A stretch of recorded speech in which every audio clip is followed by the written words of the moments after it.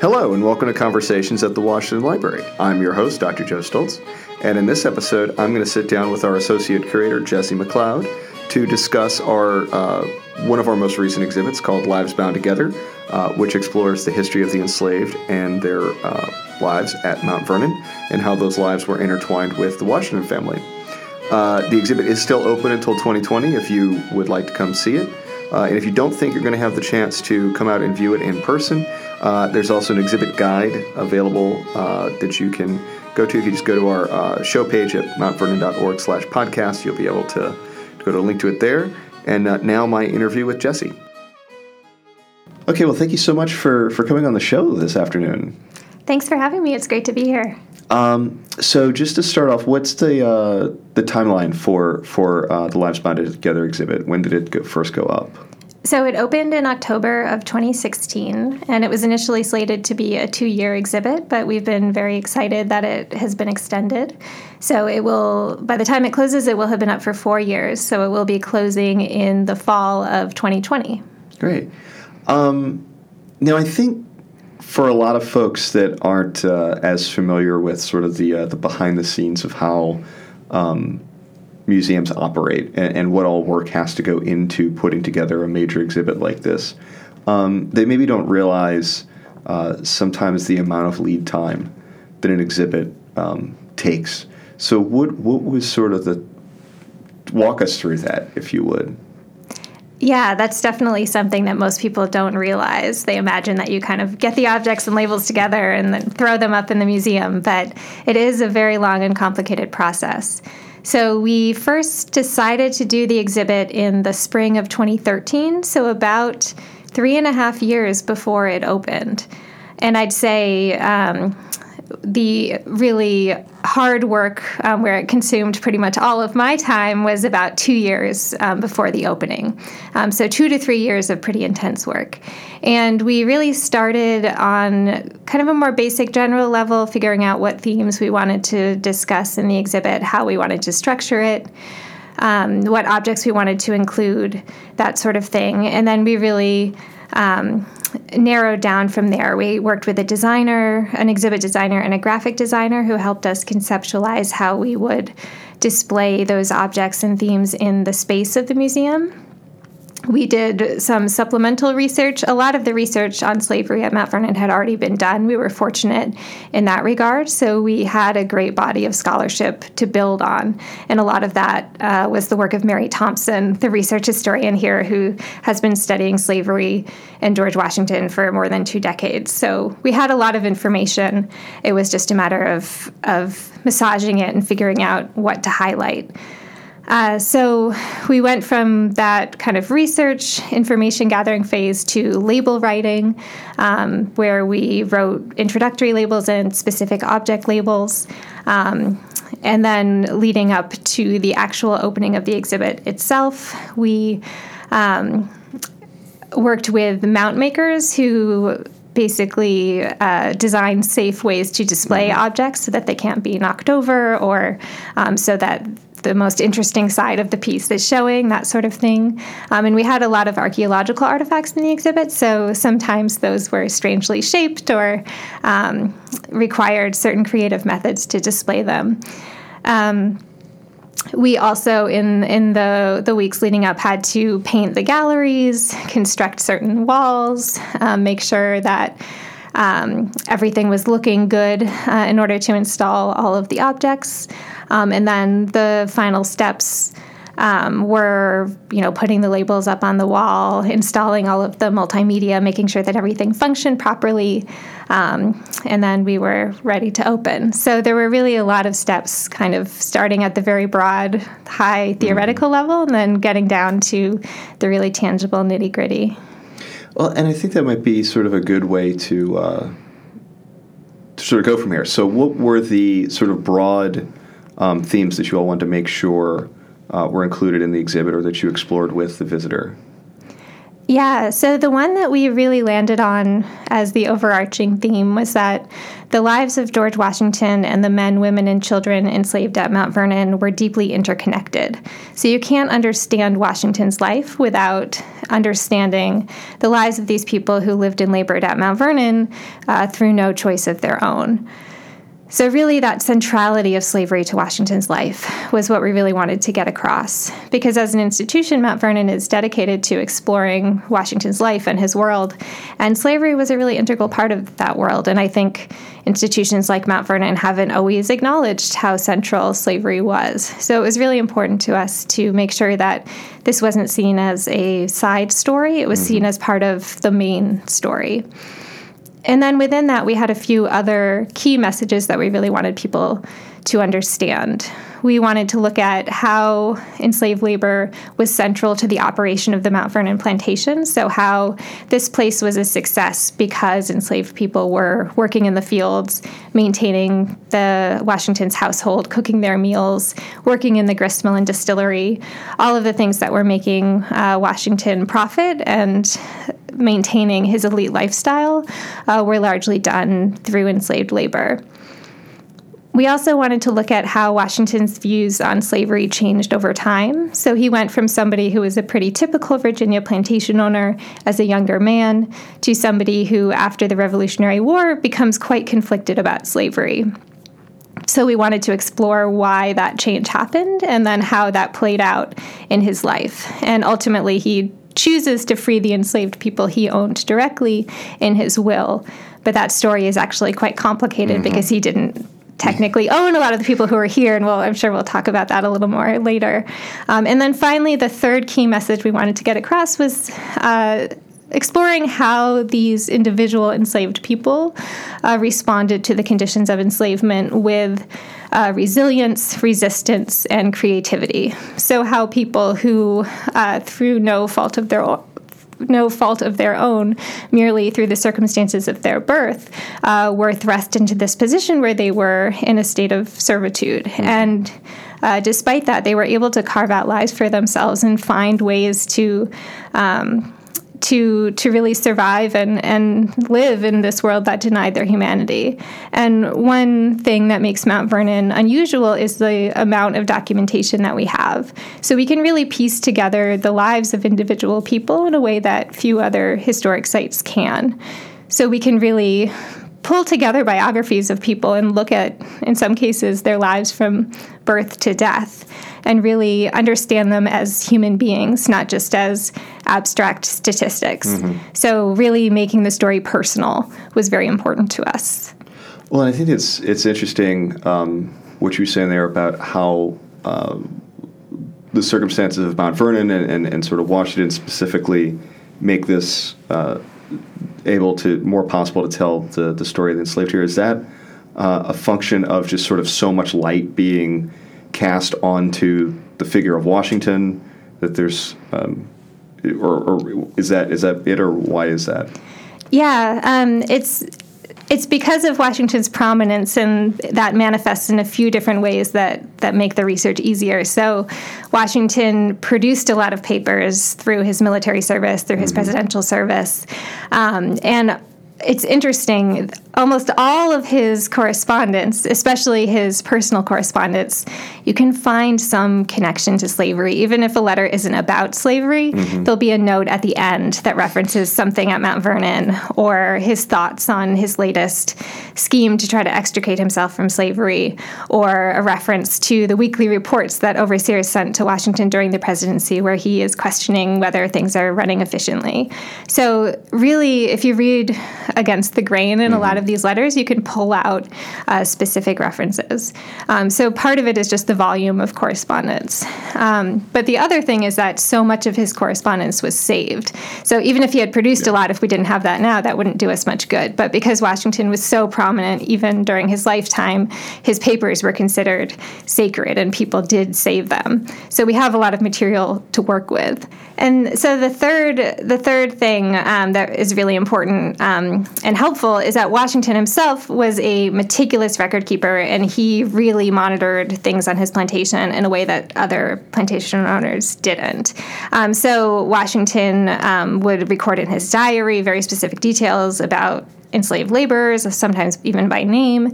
He would have his overseers, as I mentioned, send him these weekly reports during the presidency that would essentially account for all of the available labor and how it was used. And even when he's serving as president, Washington is reading those in extreme detail and questioning whether labor is being allotted efficiently and if somebody's listed as ill.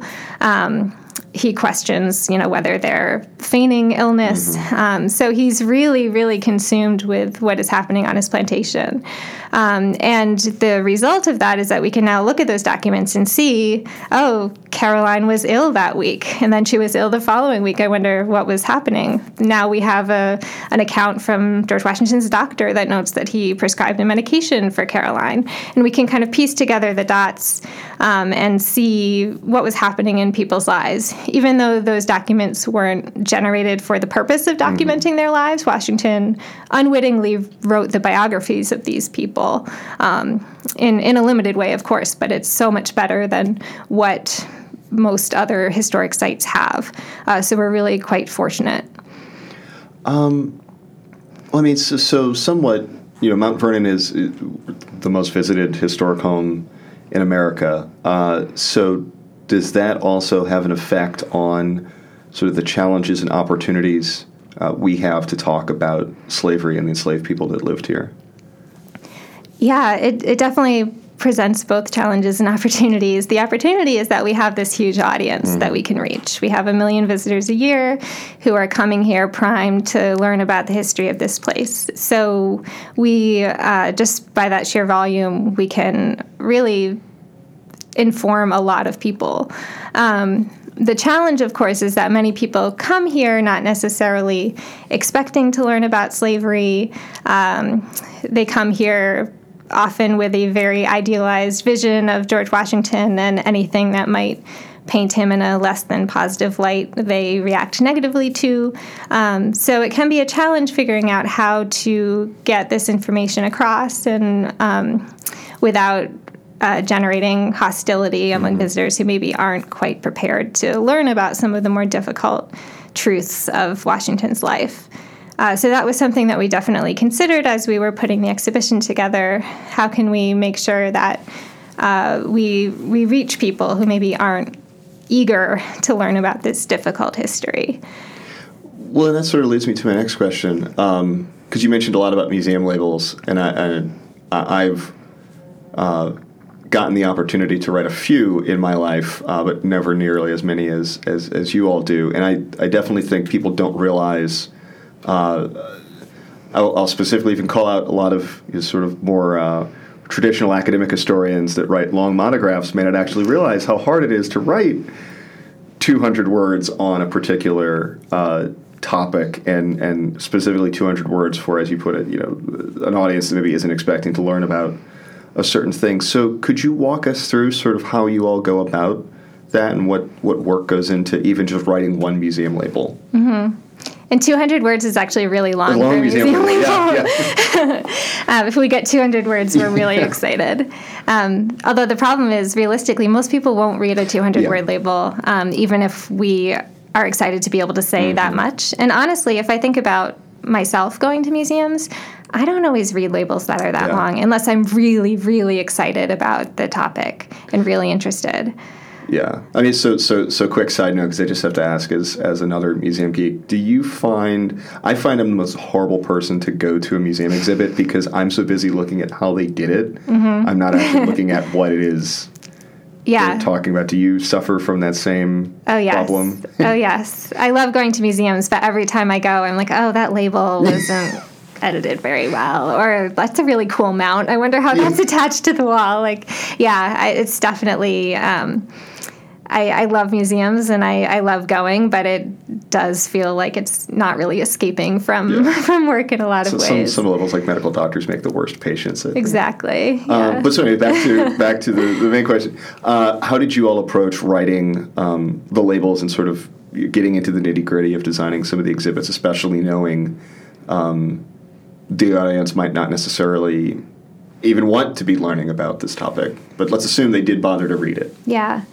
Yeah, that was something we wanted to be very deliberate about and make sure that we gave ourselves enough time to really be thoughtful in our approach and make sure that the labels were as effective as possible.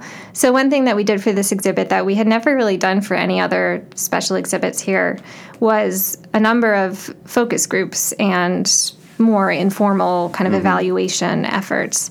And we especially wanted to ensure that we did that with diverse audiences and especially African-American audiences because the staff at Mount Vernon is largely white, and I think we all have our own biases or just things that we never really consider. And it's really important to make sure that we think about the way that our message is received by people with a variety of perspectives. So we did a lot of presenting label text and also certain design elements to different audiences. We partnered with the Alexandria Black History Museum, which is part of the Office of Historic Alexandria, and they were able to get a number of their members and stakeholders to come and help us out. And we also have a number of descendants that we worked with who can trace their ancestry back to people who were enslaved here at Mount Vernon.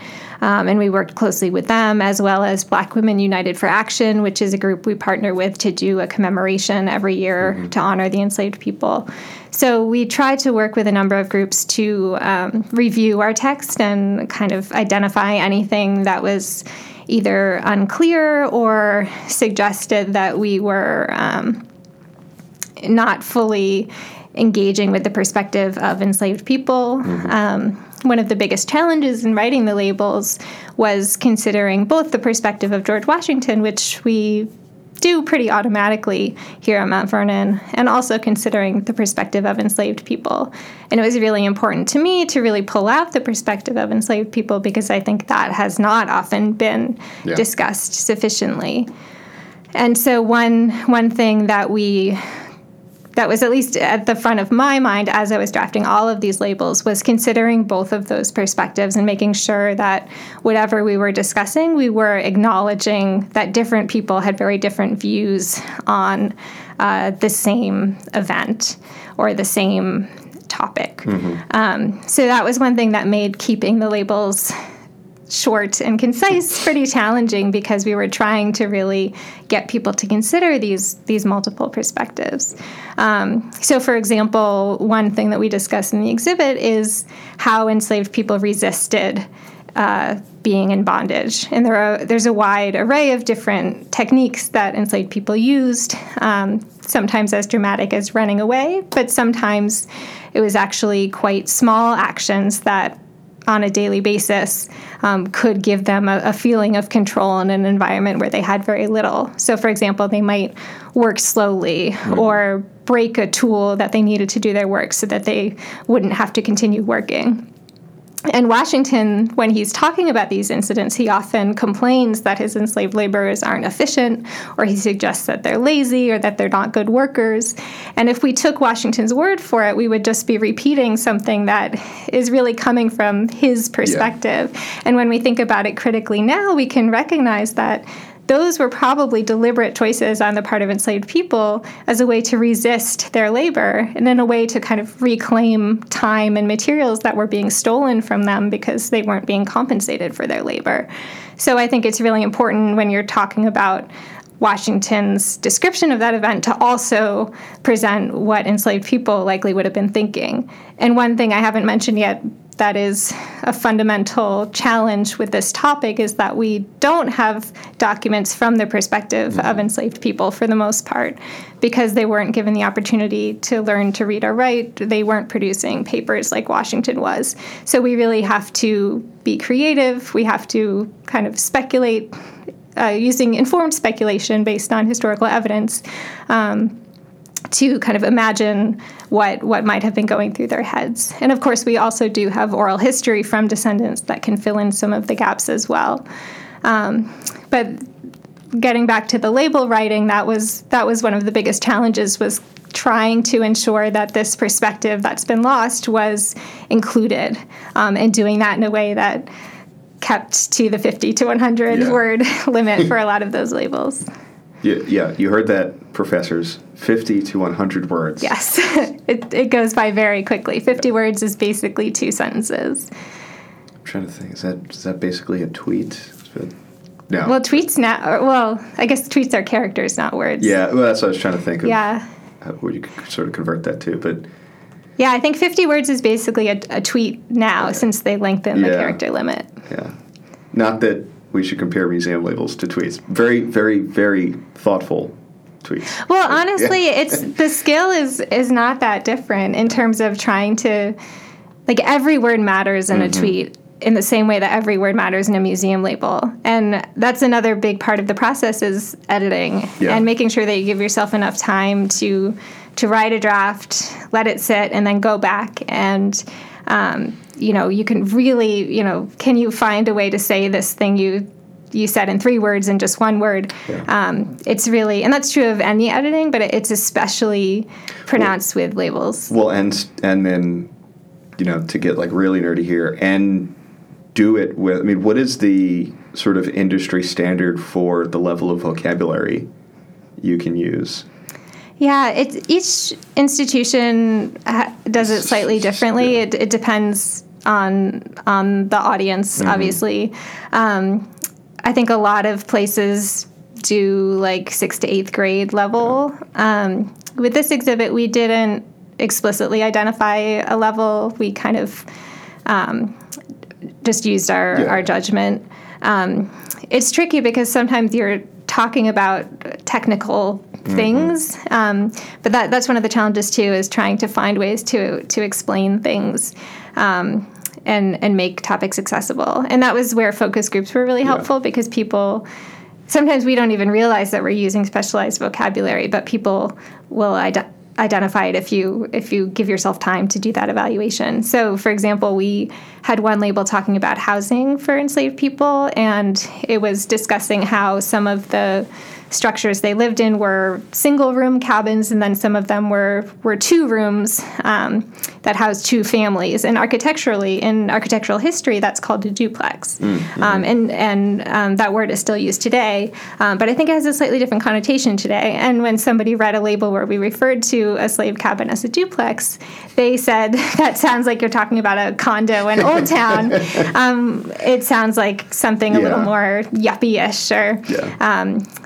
expensive in this area, at least. It sounded like to them that we were trying to make it sound nicer than it was. And that certainly wasn't our intent. We were just using the technically correct vocabulary of that field, but it wasn't something most people are familiar with. So there were a few things like that where we had to make sure that we weren't using language that could be misinterpreted by people who weren't as familiar with it. Yeah. Well, is there particular portions of the exhibit you're most proud of? Yeah, I'd say there are really 2 things that stand out to me. One is a design element that we use throughout the exhibit, which are silhouettes that each represent a specific person who was enslaved here. And there are 19 of them. They're conjectural. Of course, we don't have images of these people. But our graphic designer who worked on the exhibit is also a really talented illustrator, and we were able to give her the information that we did have about the person's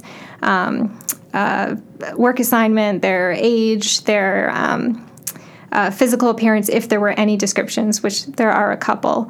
And she was able to develop these really evocative figures that are just silhouettes, so you don't see any facial features or details, but they are life-size, and I think they really bring a human presence to the galleries in a way that if we just had their name on a label and a paragraph about them, it wouldn't have been as effective. Yeah.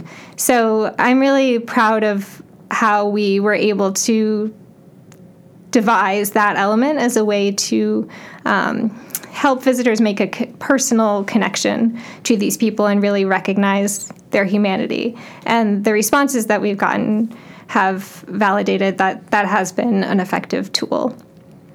And I'd say the second thing I'm most proud of is the relationships that we were able to develop with descendants. We worked closely with a core group of descendants, about 8 to 10 individuals, and we did focus groups and had meetings, as I mentioned. We also started an oral history project where we interviewed these folks about their family history and what it meant to them to have this connection to Mount Vernon. And that was really fascinating because there's really a wide range of different reactions that people have. And it really just shows that this is a very complex and personal story.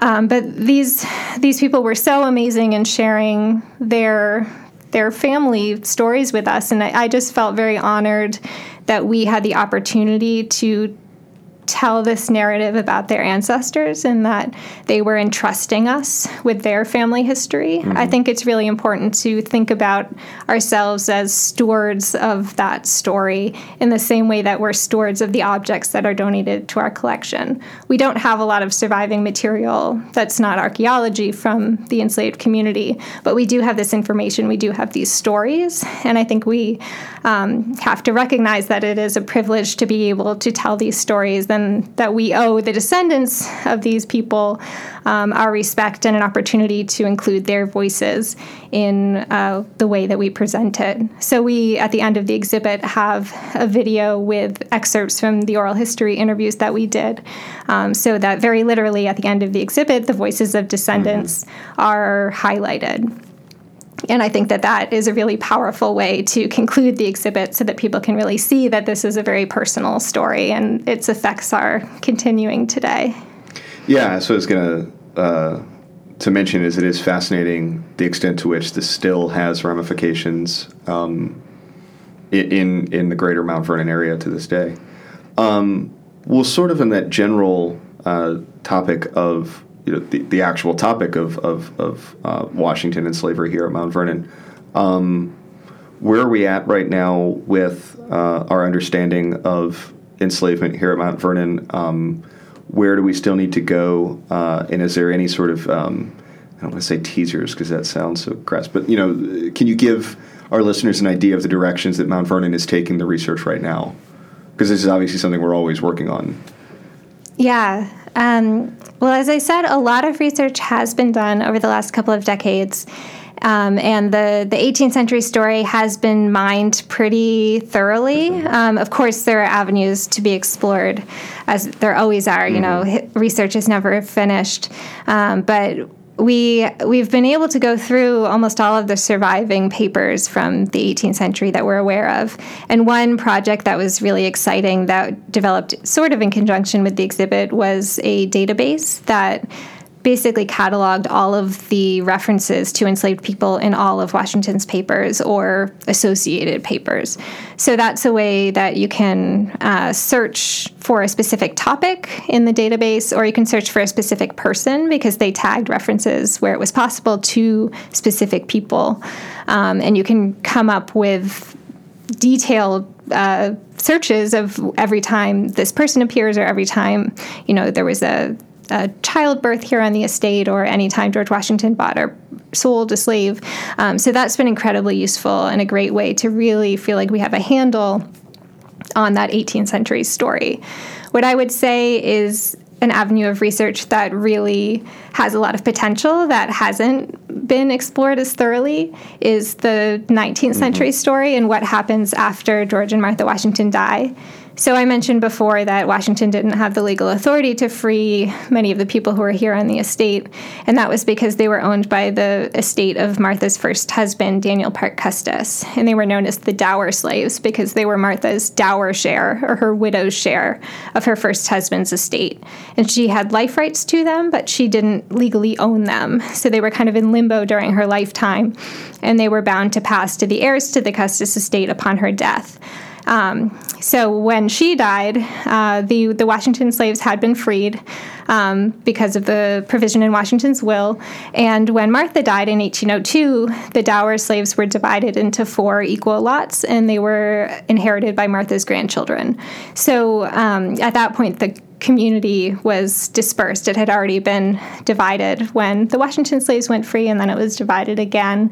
And we have some information about what happened to those individuals once they were in the hands of the Custis heirs, but we don't know all that much. And we haven't made a really concerted effort to bring together all of the evidence that does survive from those different sites.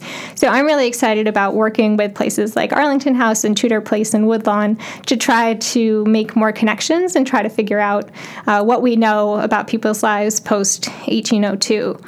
And then another part of that story is the people who were freed, and many of whom settled in the local area near Mount Vernon or in Alexandria. Some cases, it's almost harder to track people who were freed because slave owners have an incentive to keep track of their property. But once people are free, sometimes they kind of disappear from the record. When does Virginia require freed enslaved to move out of the state? That's 1806. Yeah. Although the extent to which that was enforced is questionable. So but that wouldn't have applied to the Washington slaves because they were freed before that. So there are a lot of these kind of tantalizing avenues to pursue. So I'm really excited about kind of continuing the story and expanding the time period that we're looking at. And then I'll just say one other thing that we're working on here in terms of our more public-facing efforts is making sure that the content that's in Lives Bound Together gets expanded to all of the parts of our interpretation. So getting incorporated into the tours that visitors go through both in the mansion and then also the specialty tours around the estate. And then once Lives Bound Together closes in 2020, we want to make sure that content and information doesn't go away. Yeah. So we're hoping to incorporate it into the installations that come after in the museum and the education center, as well as possibly other areas of the estate. So we're working on those plans right now. Great. Now, just to get it on the record, because I don't think we've explicitly sort of talked about it. We've talked about how Washington's views evolved, and there's sometimes a tendency to talk euphemistically sort of describe Washington as more evolved on slavery than some of the other founders. But what is, by the end of his life, to the best of our knowledge, sort of his feelings on slavery and slavery's role in the United States, and where is he at? Yeah. So Washington's views really shift during the American Revolution, and he emerges from the war with a few different principles that he continues to hold through the rest of his life. One is that he's opposed to buying or selling slaves. He no longer, he writes, wants to... Personally or sort of legislatively? Well, he mostly writes about it at a personal level. He says he doesn't want to sell slaves as you would cattle in the marketplace. So he kind of recognizes the horrors of trafficking in human beings as one would livestock or other property. However, he continues to engage in such transactions on a small scale when it's convenient for him or when it would benefit him.